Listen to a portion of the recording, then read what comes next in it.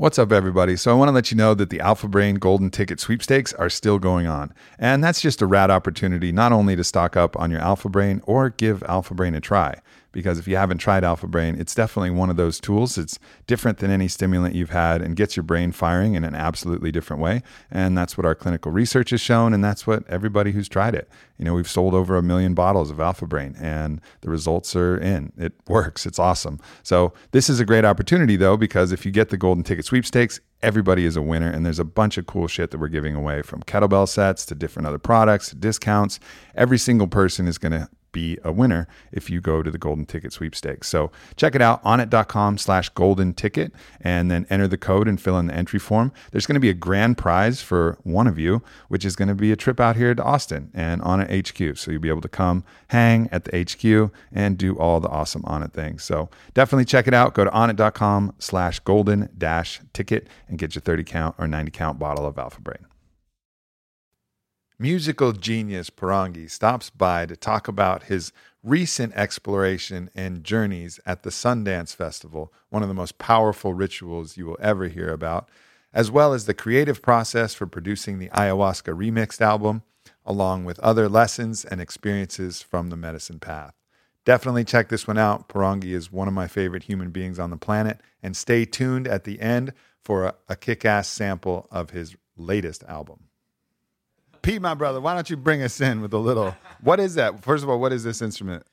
This is kind of based, I first was introduced to this harmonic overseries flute. Overtone flute is also known as in Siberia, up throughout parts of Europe.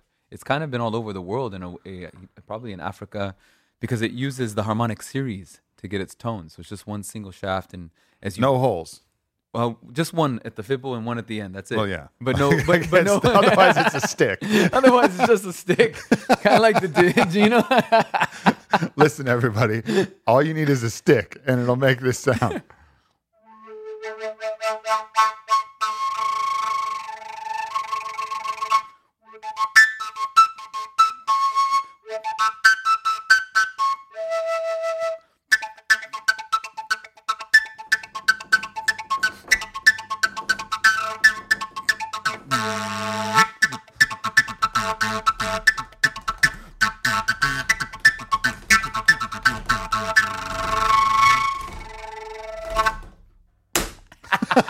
Yeah, brother. Yeah.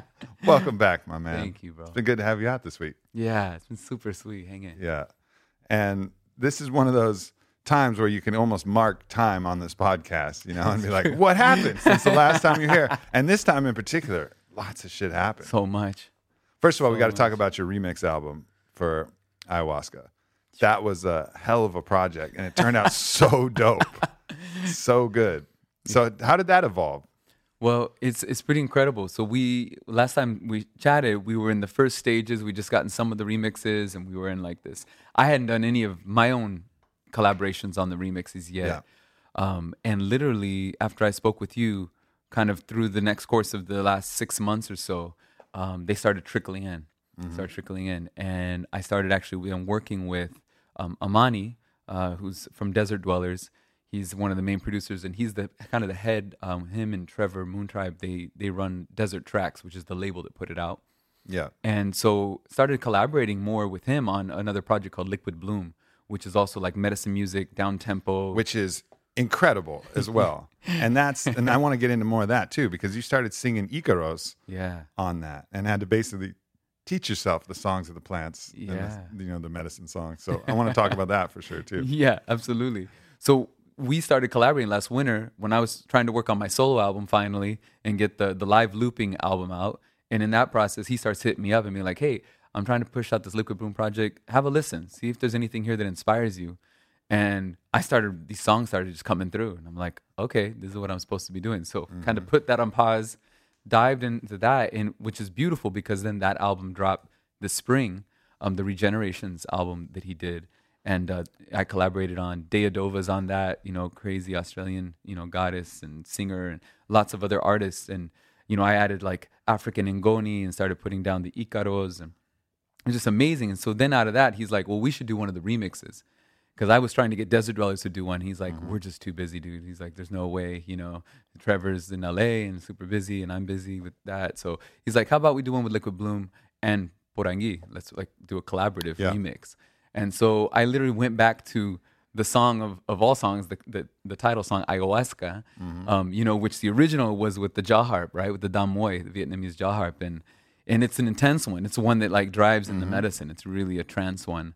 And so we went back to it, and literally I had these lyrics that had come through back when I wrote the first song, but I had it muted in the you know, in the file because it was for dialogue, it was for the documentary. So I was like, that's going to be too distracting. So it's not in there. So I went back and pulled these lyrics out, and I'm like, oh, they were hidden in this thing. And so I started like working with them. I showed them to Amani, and he was like, yeah, and there's more there. Like, he kind of pushed me a little bit further, and it was perfect because then this whole other melody came out. And so the song that's on the remix album is actually kind of a new song.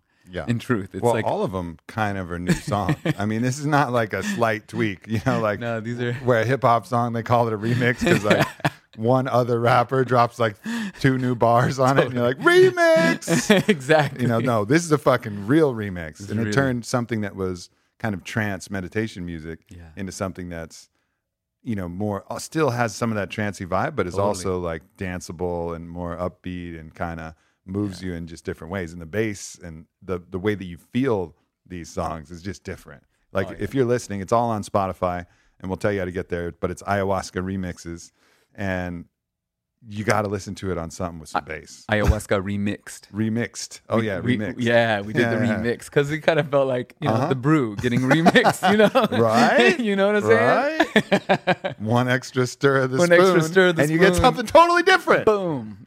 That makes perfect sense. Totally. And you know, the medicine was, how do we take this? So when we were envisioning it, like, what's the intention? So Sauna, Shaman's Dream, and he's the other one, that very first track, Ancestors, we collaborated on that remix. And also I brought in this prayer that I opened it with, which is a blending of Quechua and Quechua and Spanish and English, you know, and just kind of brought all these elements together to open the whole album. We kind of wanted to set the intention. But as we started and we sent out the invitation letters to all these producers on DJs, we were like, okay, how do we had to like select, like, who are the guys who are going to be able to keep the spirit of this medicine, the spirit of the original prayer of this music in the remix, because we didn't want it just to become like a pop, like, you know, big dance song and like lose that medicinal property. Yeah. You know, the spirit of it. And so it was really powerful. So we sent that out. That was part of the letter. It's like, if you choose to take on this mission, you know, it's like, this is about how do we embody this prayer from the master plan and bring it to the dance floor and bring it to your movement prayer. You know, it's almost like embodying the intention and the prayer of the original seed of everything that happened that we all experienced in the jungle, and now bringing that into action moving forward. So it can literally be the theme song as you go into battle. Yeah. How many of the people, I mean, it seems like to play that type of music, you have to have experienced ceremony on some level. Like, you run in the circles with these musicians. Like, how common is it for them to have experienced these kind of extrasensory ecstatic states, whether through plants or something else? It's got to be almost universal, right? I think so, especially with this crew. Like, pretty much every remixer on the album has definitely sat in ceremonial space, has definitely worked on shadow work. Like, all of them, they were pretty much hand selected. Yeah. Because if you haven't, I don't know, I guess you could hypothesize someone who just, the music is their ecstatic state, you know, and they haven't really experienced anything else. But you see people now in this culture that are, you know, way more open, especially on that kind of artistic. And once you've been exposed to it and talked to people who've been through it, it's almost ubiquitous now that in some way and somehow, you know, you've found your path to get out of your head, to rebalance all of the craziness that's going on and find your center. And, you know, that definitely comes through big time in the tracks. Yeah. You feel it. And it was kind of, and we did some back and forth with several of the remixers. It was like, okay, tweak this, adjust this. Like, you know, we want this to be more emphasized, and, you know, little minor tweaks here and there. And it was like, because we wanted this to just come through in such a powerful way. That's why it took almost a year, you know, in the making of the remixes. Now, we won't mention names, but I remember you mentioning to me that there was one artist that you know who uses the plants themselves to edit his music. Oh yeah. All right. Like lays down the tracks, and then it's like, gets on board with the plants, and is like, now let me see how this is. And I always thought about doing that. I thought about doing that with, with subsequent books. I have a Yeah, was book. he right? I have a book right now that's called that's I don't know when I'll release it, if I'll release it, whatever. But I've been compiling this thing called "Shit the Plants Taught Me," right? And it's all kind of laid out. And I was like, Yeah. the only editor that makes sense for this book is the plants themselves, That's right? it. So like, the only way I'm going to let anybody edit this is if I get in the same state in which I got the download, and then sit with it and be like, Say, well, is this right? Did I get it right? Does it Or did I- resonate or yeah, no? Like, yeah, exactly. you're gonna I mean, know. you told me this, so if I got it wrong, like, let me know. Like, please edit this. It's pretty funny though. So, that'll eventually come out. I'm just learning so much more from the plants. I mean, when do you release that book? Right. It's like Yeah. an ongoing. Ongoing edit. Ongoing saga. Ongoing. Yeah. Yeah. And you keep tuning in, keep asking, keep checking, right? Right. Yeah, with this. So that was essentially, the remixes were essentially that prayer. It was like, is it ready? And like, just really sitting with it and like feeling into it. It's like, okay, now it's time. And so we bloomed it on November 3rd, which was, really powerful. And I mentioned this on the podcast with Kyle. That date, November 3rd, I almost died in 2003. That was like an anniversary date for me of when I was rolled in a car and smashed on my way to see my I was grandfather. hoping it was going to hospital. be another Amanita muscaria mishap story. Oh yeah, that's I mean, car crash, Fongy. That's a little pedestrian. it's a little pedestrian, whatever, right? Car crash, car smash. I want another accidental overdose on a toxic mushroom Nice. story. Oh, yeah. If you're gonna die, all right, do not go out in a fucking car crash. Please, that is not the way to go. It wasn't time. It's got to be something weird if you're Super going weird. out. Yeah, the Amanita one, that was definitely a close call too.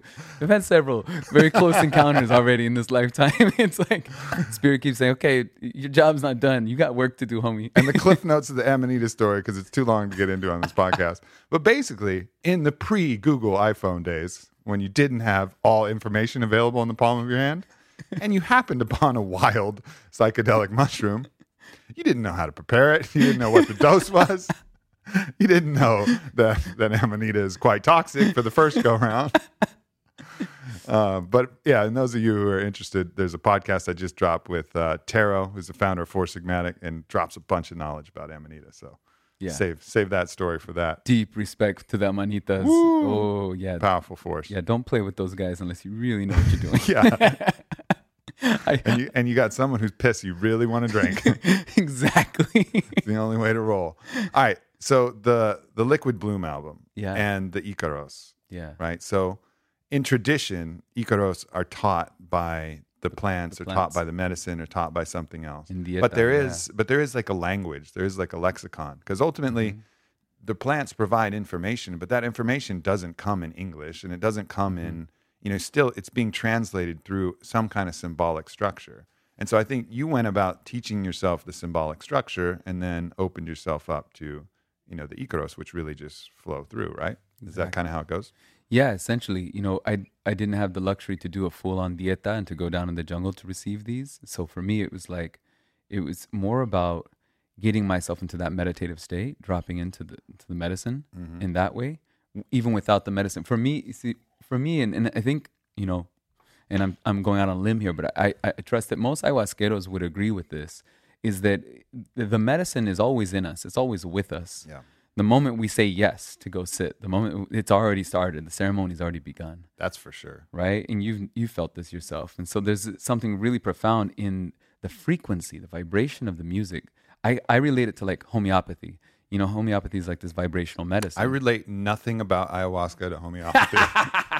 I put those as far on the opposite side. No. Of I think maybe something's working to fuck, oh shit, fuck. That's the spectrum for me. Well, with there's the subtle, homeopathy. subtle, right? And there's the so overt. I either need to get your homeopathy, Check. or you need to get my ayahuasca. Because one way or another, those things aren't lining up.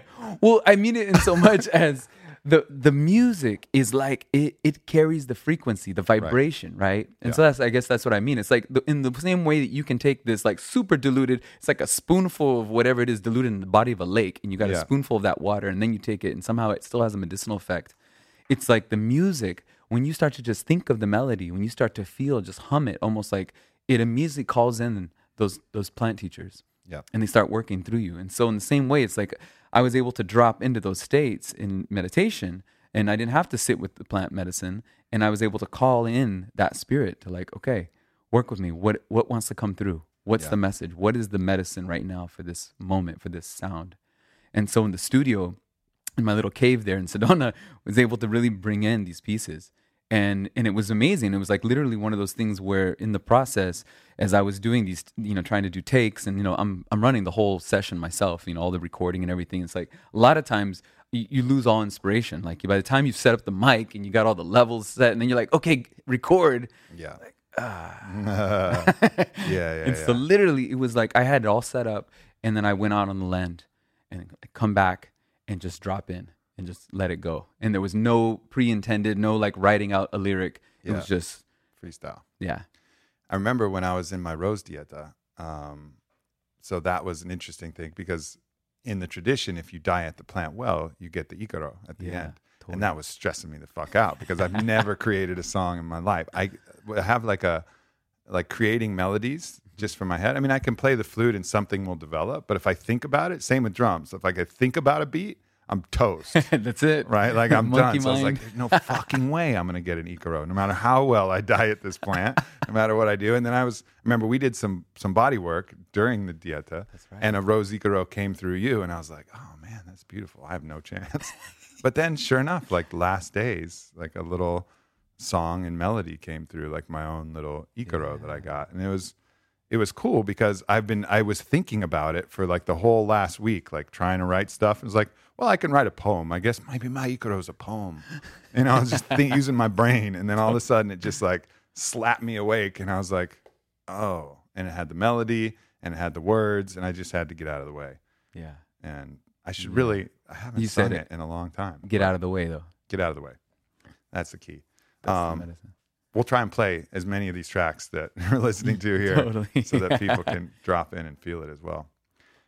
The other thing with subwoofer, yes, or at least get one of those good bass, good headphones. Yeah. The other thing I want to chat with you about is you went through your own initiation ceremony that sounded far beyond anything that I've experienced, and you got invited to participate in the Sundance. And so, tell us a little bit about that and how that experience went. Yeah. God, so much has happened since the last time we said, right? huh? So Sundance, yeah, I got re-invited actually is how it's kind of, you could think of it. When I was 12 years old, my mother Sundance for 8 years when I was a young man. And at age 12, I was invited to also dance, and I wasn't ready at that time. And explain when you say my mother Sundance. That might sound to some people like, yeah, she's cruising out in the sun, sundress, dancing around. Maybe has like a champagne, a mimosa, a little, like who knows what a Sundance is?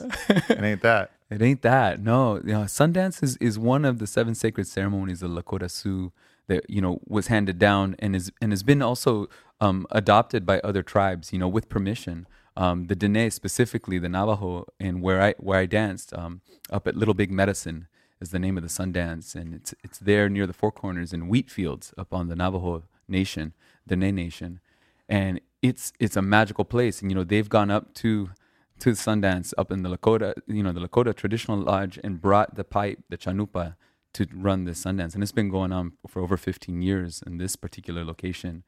My mom danced at a camp called Anime Camp at Big Mountain. And at the time, we'd just kind of been back, we were in Tucson. She started to frequent a drum circle. Although again, another misnomer, a lot of people who think drum circle, think a bunch of djembes around a fire, and dreadlocks. Which is a drum circle, but not this drum circle. Not this drum circle. This is more traditional, native drum circle, and learning these songs, these medicine songs. And, I was 8 years old at that time. And we started to go, and this is when I did my first Inipi ceremony, sweat lodge ceremony, purification, as an 8-year-old, and would go, and it was like just kind of getting fully indoctrinated into that work, into that medicine path. And she was eventually adopted by a Dene elder, and was invited to Sundance, and you have to be invited. If you're taking notes on how to build a wizard, take notes. At 8 years old, first sweat lodge. Poor lodge. At 12 years old, first ayahuasca. Follow the path, everyone. If you're looking to build a small wizard into a big wizard, take notes. Okay, carry on. So we eventually then went up to Big Mountain. So I would go every summer with her, and she committed to Sundance. Sundance is a 4-year commitment. So one cycle or 1 year to a Sundancer is 4 years to everybody else.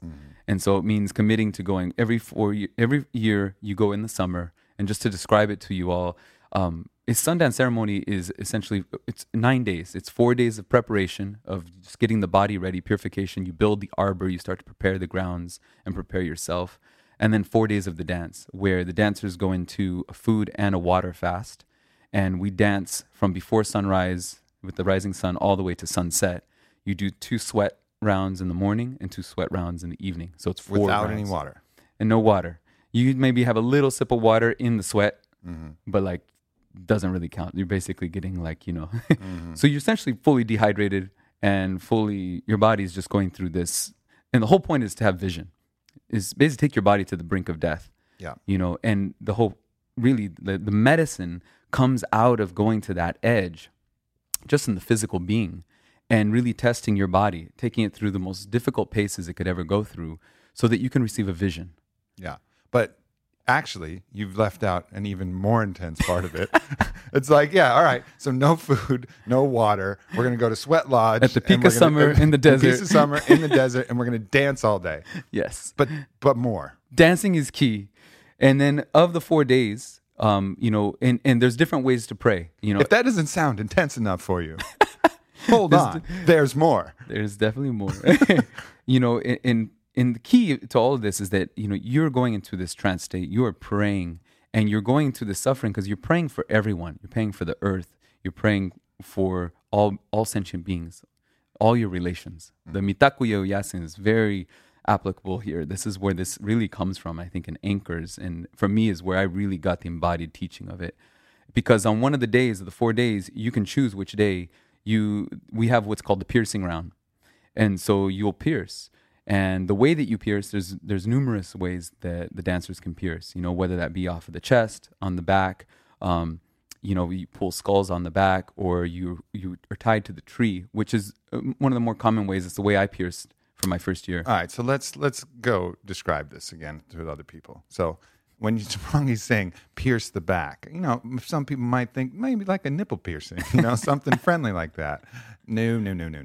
You carve your own wooden plug. You have to, spikes, yeah. You carve your own spike, right? And then if it's from the back, then you actually take that spike and you pierce your skin. You have help. You have help.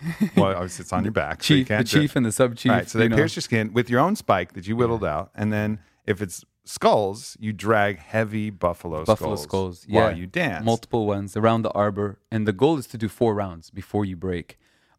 Before you break, this means that when you break, that's when you actually, the weight of the skulls are so much that you lunge forward or dance forward or allow spirit to carry you forward. It's got to be spirit. Ideally. Otherwise, you're hurting. Otherwise, you're really hurting. You're really hurting. And the plugs, the little spikes that you've carved and lovingly hand carved, they pull out of your back. Now, that's one way to do it, and that's dragging skulls. Sometimes kids have to get on the skulls if it doesn't break. Some people have really tough, so the little children will sit on it. If you got tough skin, kids go. So that way, when you can really.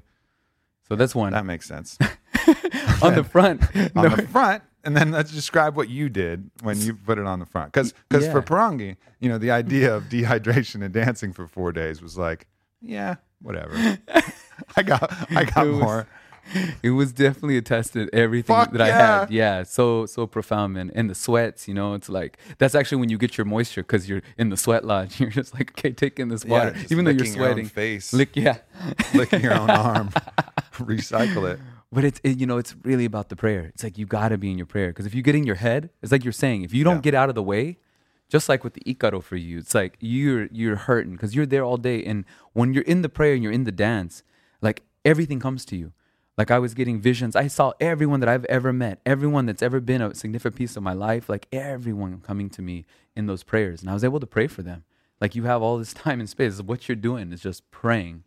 the strongest resistance builds the strongest adaptation. Truly, And, the truly. deepest commitment to faith and the deepest commitment to, it's the principle behind like a Tony Robbins fire walk, right? Like you have this resistance in front of you, and you have to have faith that you'll be able to make it through the other side.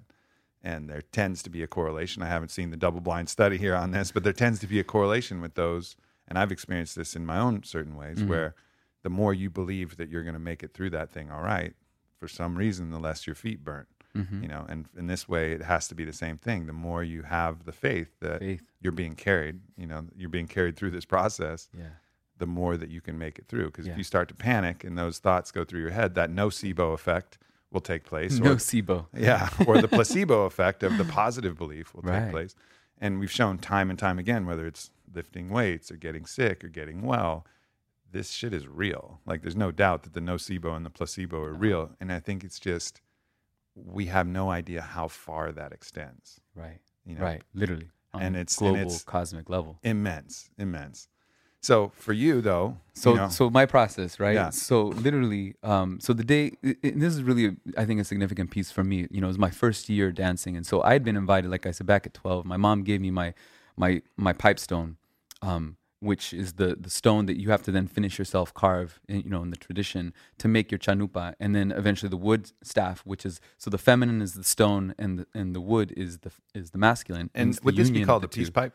This is what would be the equivalent of peace pipe, or the chanupa. Yeah. Yeah, and so that's what we used to pray with tabaco, with grandfather teacher tabaco to send our prayers, and those who sundance earn the right through sundance to carry the chanupa. That's part of a requisite to really carry a chanupa in the tradition, because you have to earn that. It's like stepping onto the medicine path. I really wanted a chanupa too. Oh well. Well, you can go buy them at a trading post, obviously. But it doesn't count. You can't now. It's kind of you can't now. You got to earn it, brother. Nope, you got to earn it. So the invitation's there. If you ever feel called.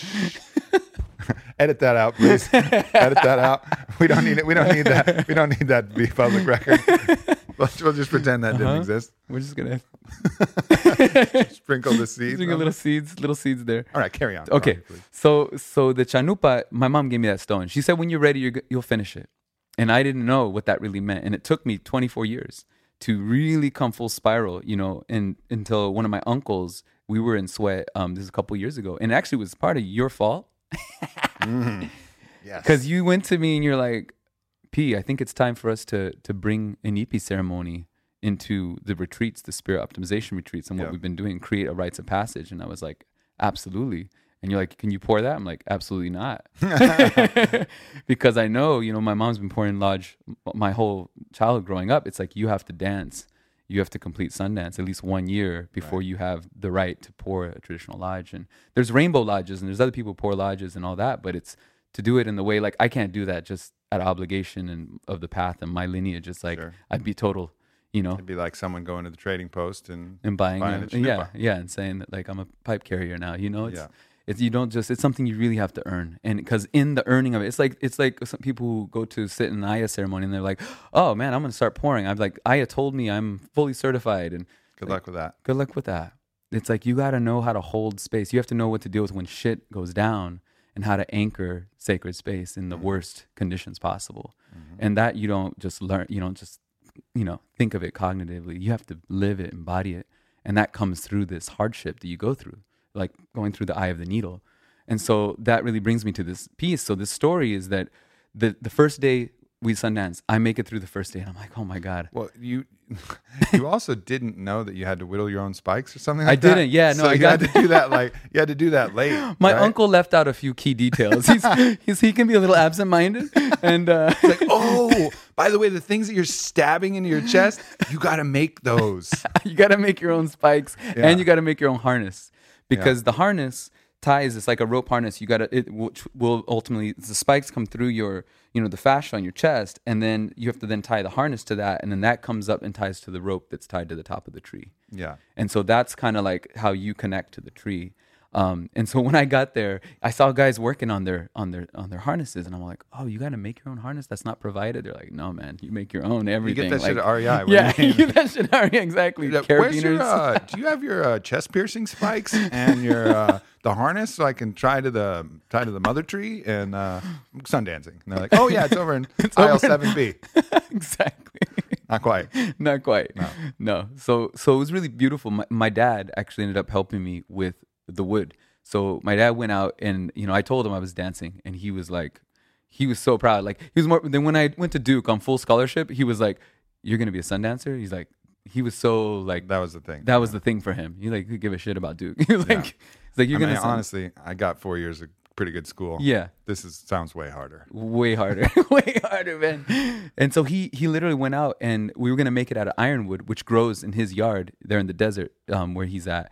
And he started to work with ironwood, and he's like, "They don't call it ironwood for nothing." He fucking broke like hard. Multiple bits. He's like, "There's no way I'm gonna make this iron." He started one, but then he ended up making it out of purple heart, which is also beautiful wood that comes from Brazil. And so my dad made my pipe stem, just the rough of it with the hole, and then I finished it, and then the two together, it's my mom and my dad. That's the pipe, but you had to make your plugs too. Yeah. So then he cut some extra wood for me, and then I carved those into the spikes. Yeah. And so basically I had my spikes out of the same wood as my chanupa, which is a super hard wood. Traditionally, it's choke cherry is the wood that they use, which is actually a softer wood. It's still hard, but it can break sometimes. That's terrible. Yeah. So it was really nice to have the purple heart. And so I kind of was trusting that it was going to work. Yeah. And I got there, and the chiefs were like, "Yeah." Are you going to pierce your chest with the same piece? Yeah. In subsequent years? You kind of keep them if you can. Some people lose them. I learned a little trick is because they go flying out of your chest when you finally break. So you tie off some sinew on the end and tie it to your harness so that when it goes, they stay with you. Yeah. So that's a tip if anyone ever wants to. Yeah, I'm sure. Lots of people. Take notes if you want to bring out your journal. If you find yourself in that situation, you're worried about your chest spikes flying out don't wanna lose them, as man. you pull off the tree. So let me tell you this. So the first day, so one of the things that made me finally say yes was first you instigated me, and you're like, "We want to do lodge." So then it started to be there in my field again. It was like stirring up in me these old questions like, "Oh, am I going to Sundance this lifetime? Is that my calling?" Like I'd kind of not felt ready to make that huge of a commitment.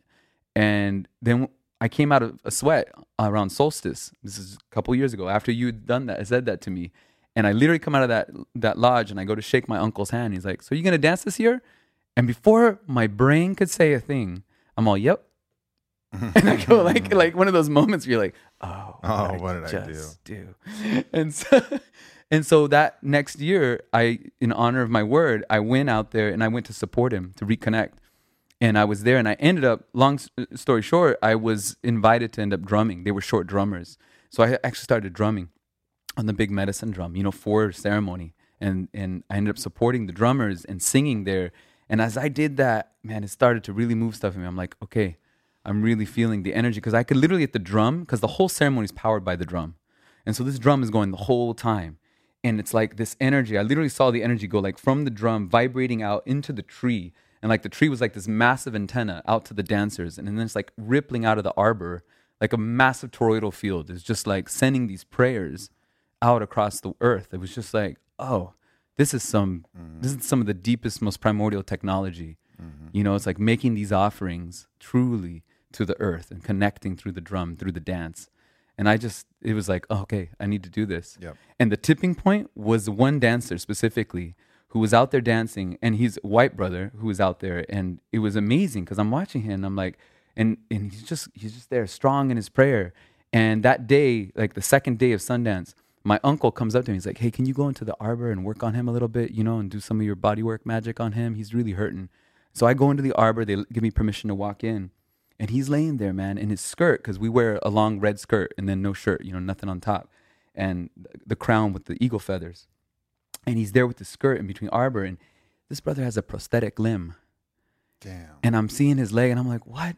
Like, you're out there doing all this on this prosthetic limb, and dancing as if you couldn't tell he was on a prosthetic limb, like going for it, And when I saw that and I thought about all my stories of why I couldn't do it and why I was like, all right, shut up. Just shut up. Yeah. This is medicine. And I was so moved by him. And so his name's Mike. And I ended up sleeping next to Mike in the arbor this year when I danced. And it was so beautiful, man. The first day I make it through and I'm sitting there next to Mike and we start rapping before we go to sleep. You know, we just finished the sweat in the evening. And, you know, I can hear the water drum kicking off because they're going to the peyote ceremony. They also are doing ceremony there nearby. And it's just so beautiful. Do, do, do, do, do, do, do, do. And they're singing the songs and I'm sitting there in the arbor with him. And I'm like, when do you pierce? And he's like, well, I like to pierce on day 2. He's like, a lot of people wait till day 3 or day 4. You know, that the chiefs all pierce on day 4. And he's like, it's too chaotic. There's too much going on. He's like, I think just pierce right up front. And like, it's like open, clear. And then you're in that prayer deep for the rest of the time. And I said, why do we pierce? Like, I've never really gotten the real download. Like, why this offering? Why this sacrifice? And because you have the option, your very first year you ever dance, you could choose not to pierce. You could you can do it the 3 next years. And he said, you know what? He's like, the piercing is actually really ancient. Only the men long ago would pierce. And it was very much about honoring the women. He says, because when the men pierce this offering of the flesh and this immense pain, it's the little offering to honor all the pain that women bear to give life. Mm-hmm. And so it's like this way that we truly honor the feminine, because it's like in offering ourselves and experiencing this pain and just giving it so that life can be. It's like it gives us this deeper embodied compassion for the feminine. And when he said that, man, it hit me so deep. And I was just like, okay. And that's when I knew. It was like, first I was like second one in line the next day, you know, to dance. And I jumped in the line to pierce. And they mark you with the war paint right in the spot where you're going to get marked and receive the piercing. And I went out there, and you have 2 options. You can either stand and they'll pierce you standing, or you can fall back and they catch you and they do you on the ground. Mm-hmm. And I opted for that. And it was just this moment, man. I just went right. As soon as I just fell back and they caught me and laid me down, and the chief and the sub-chief just, you know, put that piercing right through me. It was just like the pain just dissolved. There was no pain. And I was immediately in like a medicine state. It's deeper than any Aya journey I've ever had. It's like I was just in that space. Aldous Huxley talks about some of the mechanism of action behind that in The Doors of Perception. You know, in all of the different, you know, he didn't talk about Sundance, but he talked about the flagellists who would whip their back, you know, in that tradition until they would reach this ecstatic state. And he talks about that in detail. And I don't recall it quite well enough to go into that. But there's also, you know, from everything that you're doing, from the dehydration to the exertion of energy, the trance of the music, the piercing themselves, everything is coalescing, the fasting, everything is coalescing to put you in, you know, the highest visionary state possible. Exactly. And I was totally there. And it was like the pain was gone. I got up, still be back up, I had my piercings in, and then my uncle helped, and you know, Ashley was with me, and my 2 little brothers actually came up too. So it was beautiful. It was like my family was right there, and he walked me to the tree, and at the tree, put on the harness. You know, first they have you pray to the tree, and when I got down to the tree in that moment, I just started to weep, like one of the deepest cries of my life. And in that moment, I literally, as I crouched down to this beautiful cottonwood tree, and I literally saw like every life form that I've ever killed, every life form that I've ever been a part of killing, either indirectly or directly, every cockroach I've ever stepped on, every mosquito, every flesh, every fish that the flesh that I've ever taken into my body, they all came in that moment and were there and with me in that moment. And it was just like this deep forgiveness and asking for forgiveness. And like, I'm so sorry. So sorry. Thank you for giving your life so that I can be here right now. And please accept my humble apology and my humble offering here, you know, so that life can be. You all gave your life, like that sacrifice, you know, and that of our moms and my mama. And it was just one of the most powerful cries, man, and just offerings in that moment. And I proceeded to then get up. He put the harness on me, and I went out for my 4 rounds of dancing. And so you tie up to the tree, and then you pull back until the rope is fully extended, and your skin is like pulling right off your chest like this. And that's how that you know that you're engaged with the tree, like you're fully connected. Yeah. And then you no dance. Slack on the rope. You dance the hardest dance you've ever danced. And one of the warriors was telling me on the first day, we had to go into the chiefs and like explain why we wanted to dance and like make our pledge for the 4 years. Yeah. And they, you know, I heard him say this, and he says, in the Lakota, they would say like, you really are dancing, you know, you want to make that rope bounce. Like that rope should be jumping around like the way the battle ropes jump around. Like you want to see that thing flying. And that's when you know you're like in it. And so that stuck with me. And so I just went for it, man. I had my eagle feather and I was just like, I was dancing so hard, man. The rope was just flying around off my chest. And I was just like in the trance. And then they would switch to the moment where I'd go back to the tree, I'd pray again, and then I'd go back out and dance. And then on the fourth round is when you give it all your energy that you have left and you pull off the tree and until the spikes. And a lot of people, you know, you could fall, like anything could happen. And it was beautiful, man. It How'd flew you out know? of my chest. How'd you know that moment? Did you just had that feeling like this is the time now, right? Like, as it's kind of like reminds me of that kind of when you're in Aya ceremony and you're like, should I purge? Should I not purge? Should I purge? Should I not like purge? shit. Maybe I should purge. Yeah. Was there that moment, or was it just like really clear that you knew that you had to pull back? Oh, the time when it was time? Yeah, it was. I was pulling hard and it wouldn't break. Yeah. It was actually really, really. I was having a hard time, and there was actually one of the sub chiefs came over, and it was really interesting. And he was like, Big Dene brother, and he was like, "Come on, you don't want me to break that for you?" He was kind of giving me a hard time, like, you know, like kind of, oh, come on, you got to dance harder, dance for everyone who's suffering right now, pull that. And it's just like, he was kind of like that coach, you know, and it was like, it's like, wow. And I like almost, and I had an eagle whistle in my mouth, and I was playing that eagle whistle, and it was just like, I was like the eagle that's like trapped, you know what I mean, held, and all of a sudden it's just like, boom, and it just ripped off, and I landed on my feet. And immediately they grab you because we have these sage bracelets and anklets for protection, because no one can touch your body when you're in that state. You're like pure, essentially, as pure as you can get as an adult human. Yeah. And they take you by the bracelet and they run you around the whole arbor.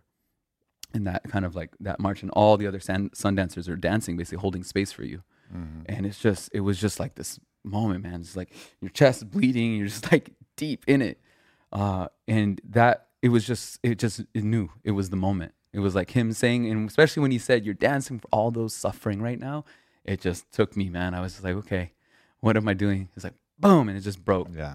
When you go from that eye focus to that universal cosmic focus, like that's the thing that drives you ultimately, you know. And that's, I think, the thing you can only find in ceremony when things get really tough, or even in life when things get really tough. You keep focusing on yourself, you're going to get burned out.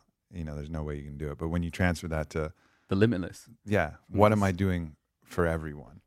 At that point, you have seemingly unlimited energy. It's unlimited, you know, and unlimited resolve, Yeah. because it's not about you anymore. You know, it's about someone else. And I think that's a beautiful moment that we all need to put ourselves against some kind of challenge. So we find that. So we realize that when we do get lost in our own selfish, egoic thoughts, which are fine and normal, and we all have them, and it's all part of the game. But if you really want to get driven, if you really want to get fired up, you have to transfer I to we, and then we to everyone.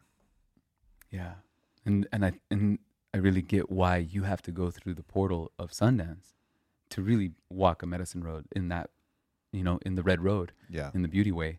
Because it really hones you in. There's like, it really humbles you in a whole other level, you know, and deep appreciation for water. I mean, talk about, I get, here's one thing to say, Mini Wichoni, you know, water is life. Oh yeah, water is sacred, water, da da da. Man, when you go through that, you really get, ain't shit happening on this little dirt ball in space if we don't have water, you guys.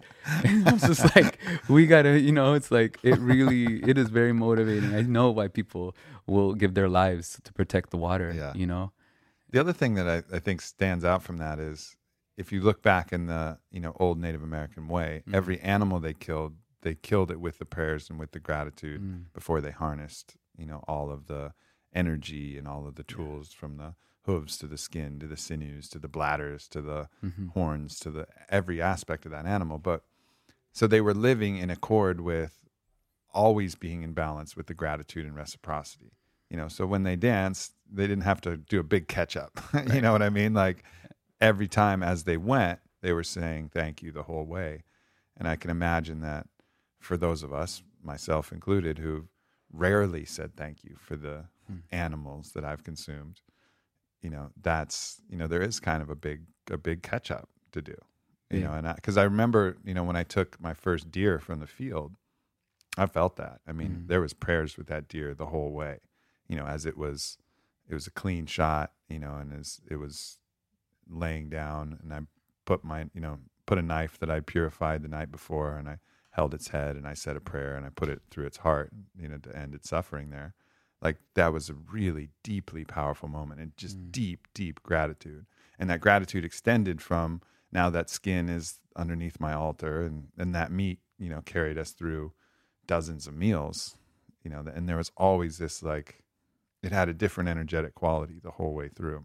Right. But like, if I go and get, a grass-fed burger somewhere, I'm generally not taking the time to imagine that, because I had no connection with it. Somebody else killed it. Right. Somebody else prepared it, and it showed up to me as a burger. Right. You know what I mean? So I Totally. didn't take the time to connect with that animal. And it's a different way of living, but it's still possible to do that. Just take that moment, to say thanks. Like, thanks. That's all you need to say. It's not like we're saying don't ever eat meat. We're just saying, abide by the reciprocity, which at the very basic level is fucking thank you. Like, I appreciate you. Yeah. You died so that I can live. Right. And I'll live in a way so that all creatures and everything else can survive even longer. And that's our part, because we are ultimately the beings on this planet that will either facilitate the destruction or steward and save this planet from the cataclysmic destruction that is inevitable. Like, that's the choice we have as humans right now. We either fucking keep fucking around with each other and pretending that we're different, and this is my people and this is your people, and fuck this political party and fuck this culture or whatever, or we decide, wait, we're humans and we're the only ones that can do something about a potential meteor strike or a potential volcanic eruption that's going to put the earth in 10,000 years of darkness and wipe out most of the species, or the contamination of all the rivers and oceans, of everything, plastic. And like, what are we doing? What are we doing? What are we doing? Yeah. Like, we have the choice to be one or the other, and we're not yet making that choice. It's urgent. And it's urgent. And we can't wait, right? Yesterday, I just got the headline, freaking 210,000 gallons just lost from the freaking Keystone pipeline. While they're trying to convince the XL Standing Rock pipeline to be passed and to operate, they didn't notice until they dumped all this crude into the river at the other spot. And they noticed when the pressure got down, like really low, then they shut it off. And it's like, are you kidding? Yeah. Like, that's exactly what we're talking about. I mean, it's not a hypothesis. Like, this is real shit. And we don't have the luxury anymore. It's like, we're there. And so the urgency is more than ever, I believe. And I know on a visceral level, on a cellular level, that we have to be earth keepers. Yeah. We are the earth keepers. We're the two-legged. We inherited the power of fire. We are the stewards. It's our birthright as human beings, as these monkeys, right? Swimming monkeys, to have fire. And fire in all its manifestations and evolution into technology, right? That's still fire. It still makes you warm. Go near a computer, feel your phone. It puts off heat.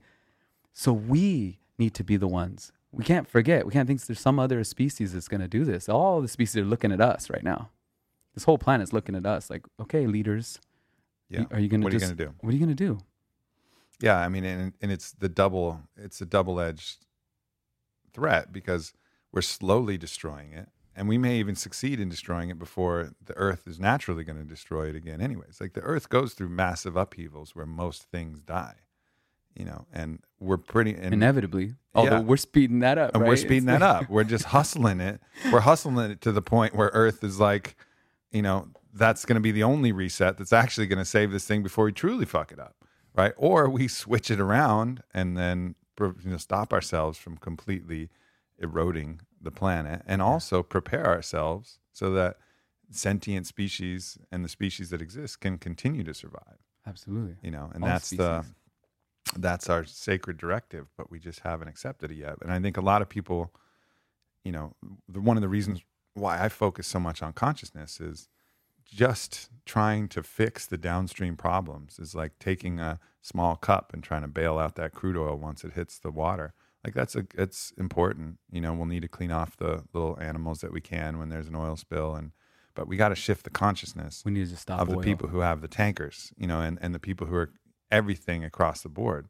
But then, even you say something like switch oil, like that is a massive shift in reallocation of resources so that people can survive and economies can survive and food supply can exist. So there's not mass famine, right? Right. So it's like, it all has to start from a shift in consciousness and a shift in everybody who's been holding these resources, is, stuck in their little ego games of mine, mine, mine, mine, mine. I need a Exactly. bigger fucking house. I need a bigger fucking plane. I need a blah, blah, blah, whatever their game is, and realize like, okay, we have the ability to start making shifts, but we need to start making that a priority. Absolutely. And that leads, Urgently. consciousness leads. It has to. You have to And it starts love here. You have to love yourself, love the planet, and love the people and the creatures in it. And if you don't first love yourself, if you're in this, running from your own self-loathing, you got no chance. If life is terrible, why not just let life die? Right. So many people are people think they're like, these nefarious evil people. No, just life sucks for them. Life is miserable. They're in their own hell. They're disconnected. So if you're in hell and you have the chance, well, maybe we'll just destroy hell. Fuck it. Like if you believe that life is hell because of your own shit that you're trapped in, yeah, let it burn. Right. Fuck it. But it's not hell. It's heaven. It's totally heaven. And they just have to see that. They have to release their trauma. They have to get past these blocks. Yeah. And then at that point, I think people will be motivated. In the irony is, it's why we came here. Yeah. Like we embodied, these souls embodied, so that we could have the experience, the journey, the hero's journey, to heal ourselves, to reconnect. Because once we're connected, that emptiness that we feel inside is no longer empty. It's literally connected back to the source that we came from. Mm-hmm. And so that comes from when we stop identifying with ourselves as this separate individual ego with its wants and desires. And, we shift into this, wait, I'm actually part of this fabric. You suffering is actually also me suffering. Mm-hmm. That's a powerful realization. It's the highest level of empathy.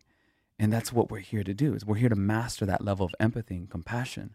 Because out of that place, there's no question that we wouldn't be defending the water. We wouldn't be defending our neighbor. We wouldn't be defending what needs to happen, what's right for the elephants right now. When Trump passes a law that Americans can go over and kill elephants to bring home his trophies and put their heads on his wall because his son just did that. Like, it's mind-boggling. Mm. It's mind-boggling. These species are some of the oldest record keepers. They hear through their feet on the earth. Like, they're that connected to the earth. The greatest land mammals, they're like the whales of the land. And how could we ever even consider wanting to harm those beings? They have so much to teach us if we could listen. Yeah. Which, it's great, Yeah, man. I mean, it's twisted. It is an interesting time. And there's certainly other thoughts about that idea of, hunting these different animals because the village can't eat the elephant. But do we need to? They can't, but do they need to? But how else is that village getting money? You know what I mean? It's a very complicated time. And but what is money? They need money because they lost their ways of how to create their own resources, how to well, access clean from water. years of Right, colonization. and also just years of corruption.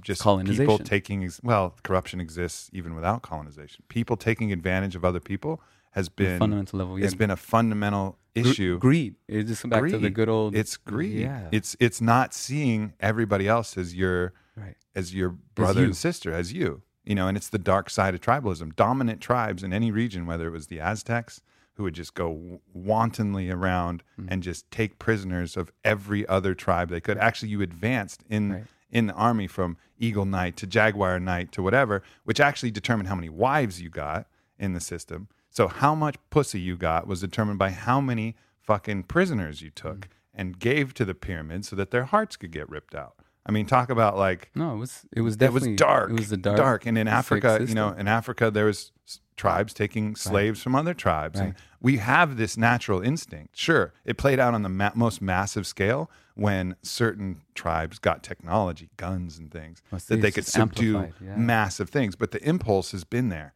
ubiquitously, everywhere. Now balance that with, say, the Chavin. Right. But then the counter impulse has been there, especially when a culture has been wrapped around ceremony and wrapped around particularly ceremony like something like the Wachuma, which is a very hard-opening, connecting thing. And so Chavin was a culture, if you haven't heard me talk about it, that flourished in Peru 2,000 years ago, somewhere around there, 2,500 years ago. And for like 800 years as the Chavin culture reigned, there was no sign of any kind of war, no sign of massive conflict. And it was because they would hold these massive Wachuma, which we now call San Pedro, a very kind of serotonergic, mechanism of action, which fosters that sense of love and connection through the cactus. And they would offer that to all of the pilgrims that came by at all levels. At all levels. Not just nobility, everybody. And then for themselves, they would sniff a little vilca down in the crypt Is that right? to keep themselves in line. That was what they kept sacred. That's why they called it vilca. Is actually translated as the sacred, which is 5-MeO, DMT, and N-DMT, and bufotenine. So not everybody got that, but everybody got the wachuma. And it just, building it around, instead of conquest and ego, you had something that reliably could take you out of that space, because you can't expect people to be out of the ego unless you give them the tools to show them the other side. Like, how are we going to expect these people who I've just mentioned, who are in hell, have only one mentality, unless they've tasted the other way, they won't have an appetite for it. You have to allow people to taste it. And as we've removed all the ritual and removed all the tools that allow people to experience that, they got no chance. Yeah, it's a huge piece. And like right now, we have no rites of passage. Like in our culture, and I say our culture, American culture, what is our rites of passage? It's driver's license, the ability to go drink alcohol, numb yourself out to get wasted. Like, what is it? Like, there's no... So people seek surrogates. And the surrogates are maybe join the military, right? Which is, in a way, a noble cause. If you think of it that way. Like, unless your going chief to... is Trump. Right. But the problem is, I think most of the impulse is noble. I think people think... Because they know they're willing to die. And if you're willing to die... In service. They're willing to die in service of something. It's just the problem is that at the very top level, the leadership has their fucking head in their ass. So they're not actually, while the people are noble and the cause is noble and the impulse is heroic, the decisions are, they have no choice over. You just have to follow orders. Your job is to die. Yeah. Soldier's duty is to die. Like, are the people at the top level, is Trump really dropping in and really coming from the highest place? Are the top general? No, they're not. And so, should they be followed? That's the question. It's not the impulse of those who serve, which is and they should be celebrated for that heroic impulse. Absolutely. It's just what are we doing, and do we need to do that? Right. So that's one surrogate. And then for women, maybe it's childbirth, because like you said, that is this offering of pain and sacrifice for life. So maybe you're driven to have children earlier just because you want that rite of passage. I think we crave these rites of passage, and we'll find surrogates, join a gang or a fraternity in its way is its own kind of hazing, like rite of passage, but it's all dumb. It has no it has a little bit of pain and discomfort, just enough to bond you with somebody, but it doesn't have the conduit that really drive higher consciousness. Yeah, exactly. I think it's one of the powerful pieces about a lot of Native traditions would have some form of vision quest, and that kind of ceremony is so important. It really takes you into that space of being on your own, alone, and going within, and in a context that can be really, really scary, facing your deepest fears of alone, because we're alone coming in, we're alone going out of this life. And so when you bring that into that moment of a ceremony, having to face that and having to then not just face it, but then ask it for teaching, receive that teaching, and then integrate that, embody that. It's one of the most powerful things. And that's why I know we've talked about this, for creating a rites of passage for people and creating those for people, healthy ones that are in a creative, constructive way that are going to empower you rather than just numb you out, rather than just, go to the bar, get wasted. Yeah. That's really, and that is the ritual that we have with our friends. And I know I've talked to you a little bit about reimagining, creating ritual, like intentionally creating ritual. Yeah. And it doesn't need, you can adopt another culture's ritual or something else that exists, or you can just create your own rituals. Think about something that puts you in a position that will cause you to have to adapt with higher thinking or getting out of the way, or there's a million ways that you can do that. And I think people inherently, will get addicted to those, these big wave surfers, or these people who are climbing these mountains in intense cold, and even a very simple Wim Hof breathing practice is about finding resistance and using that to create an adaptation where you have to overcome. But whatever that is, we need it. We need it. And one thing, just to put it out there to people, it's like, why not create rituals around being in service of others? So what about going to refugees? Go to where refugees are trying to cross the ocean there, and literally support them, receive them, help them. Like, what a powerful way to drop in, Sure. And to feel humanity and help humanity in that way with your brother or sister. Yeah. Like, profound. Again, that's going to be the strongest motivation, but it's okay to get yourself fit for service first. In fact, it's necessary. Essential. If you're not ready to help another person because you're all fucked up, then go through your own shit first. For sure. Right? But actually the process of helping others will often be the most helpful thing for you too. So it's that balance. Yeah. Being able to do that. Ask yourself, ask your highest self, see what the answer is. Yeah. It's an interesting time because you can look out and say like, oh man, things are so fucked up. What are we going to do? But if you have the warrior's heart, and you look around and you'd say, yeah, the odds are great. They're stacking against us. Momentum seems to be pulling the other direction, but there's a growing sense of resistance. There's a growing consciousness that's ready. Like if you have a warrior's heart, now is the greatest time we could ever live. Because Absolutely. if we bring our very best effort, if we summon all that we have, if we allow all of the help and all of everything that we can possibly bring to bear, we just might get it done.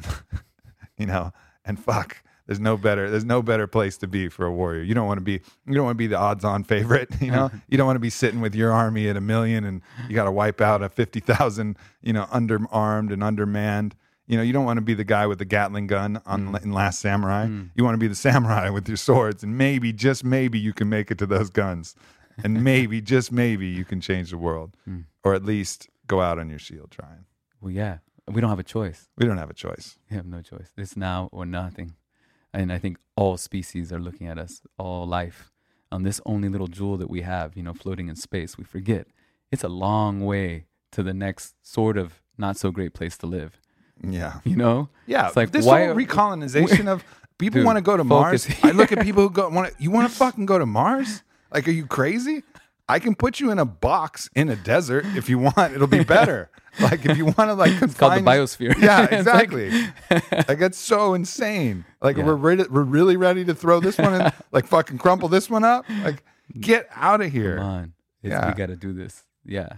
Exactly. And she's asking us. She's screaming at us like, come on, guys. So I just, really, really encourage everyone. Track what that is for you. Find what that is that activates you. And to be in service. It's what we've come here to do. Hoka. Let's go.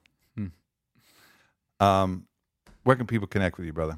Yeah. My website, porangui.com, porangui.com, has all of our upcoming stuff. A couple big retreats we're doing out in Hawaii, ecstatic dance retreats coming up here in November and then again in February. And then, of course, I'm working this winter on the next album, my solo live looping project, Chakaruna. Nice. Bridger, yeah. So really excited to bring that up and just like in the in-betweens of all the running around trying to get that birthed and finished. Yeah. Really excited for that. And then, we're stoked. We're going to be doing another retreat with Anahata, Shamanic Soul Retreat in April. So some really good chances to drop in even deeper, and then touring. This last year is just amplified, and this coming year is going to just be a lot more of sharing this message, taking it out to the world, and activating people in that way.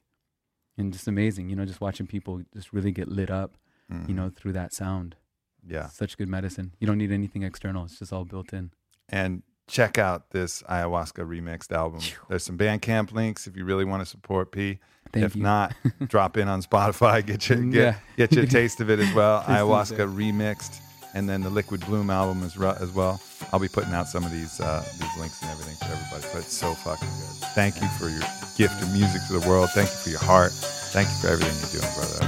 I love you and appreciate you. I love you so much. Yeah, bless everyone.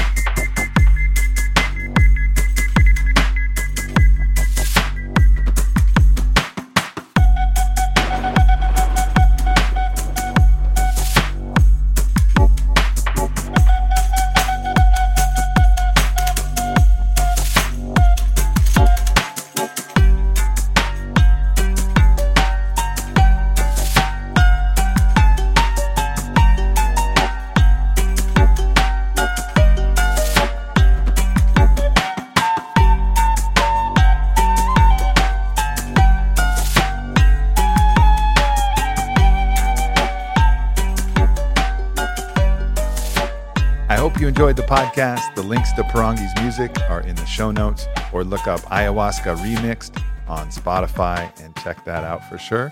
Thank you for listening as always. Next week, we have another badass guest, so be sure to tune in and subscribe. One of the challenging things anybody has to deal with supplementation is just figuring out what to take. And then once you've figured out what to take, you got to bring it with you. You got to pack it. You got to actually make sure you comply with the protocol. And that was what our thinking was when we designed the TPC day and night packs.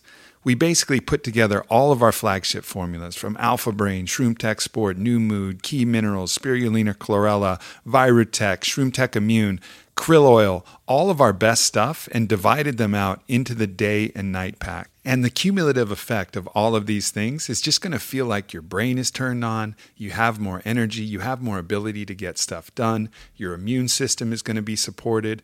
When it comes time to rest, you're going to find it easier to relax, easier to fall asleep. All of the bases of optimization are covered. So all you got to do is with breakfast, you rip open a day pack, you take the supplements. With dinner or before bed, you rip open the night pack, you take the night supplements. And you can rest assured that you're getting the best nutrients that we've sourced, that we've studied in clinical research, and you're covered. You don't have to stress about anything else. It's definitely the easiest way to optimize through supplementation, and I encourage you guys to check it out. Go to onnit.com, ONNIT.com, and go get you some.